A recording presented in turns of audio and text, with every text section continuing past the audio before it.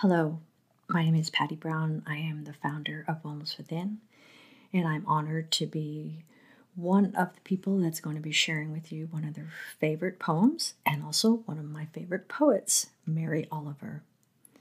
The thing that really drew me into Mary's work long ago was that her work is inspired by nature rather than the human world, and that stems from her lifelong passion for solitary walks in the wild, which resonates with me. And that is where I find my groundedness and my ability to listen better. And this poem is reflective of that.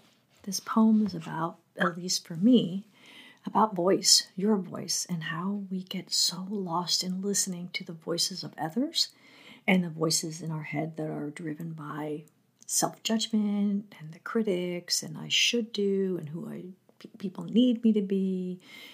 And it's about really coming home and listening to your own voice.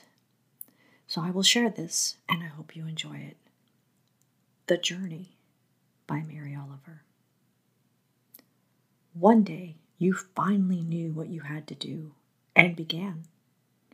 Though the voices around you kept shouting their bad advice, though the whole house began to tremble, and you felt the old tug at your ankles.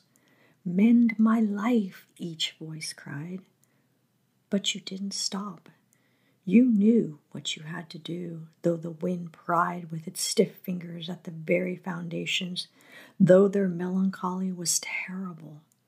It was already late, late enough, and a wild night, and the road full of fallen branches and stones. But little by little, as you left their voices behind, the stars began to burn through the sheets of clouds, and there was a new voice which you slowly recognized as your own that kept you company as you strode deeper and deeper into the world, determined to do the only thing you could do, determined to save the only life that you could save. Take good care.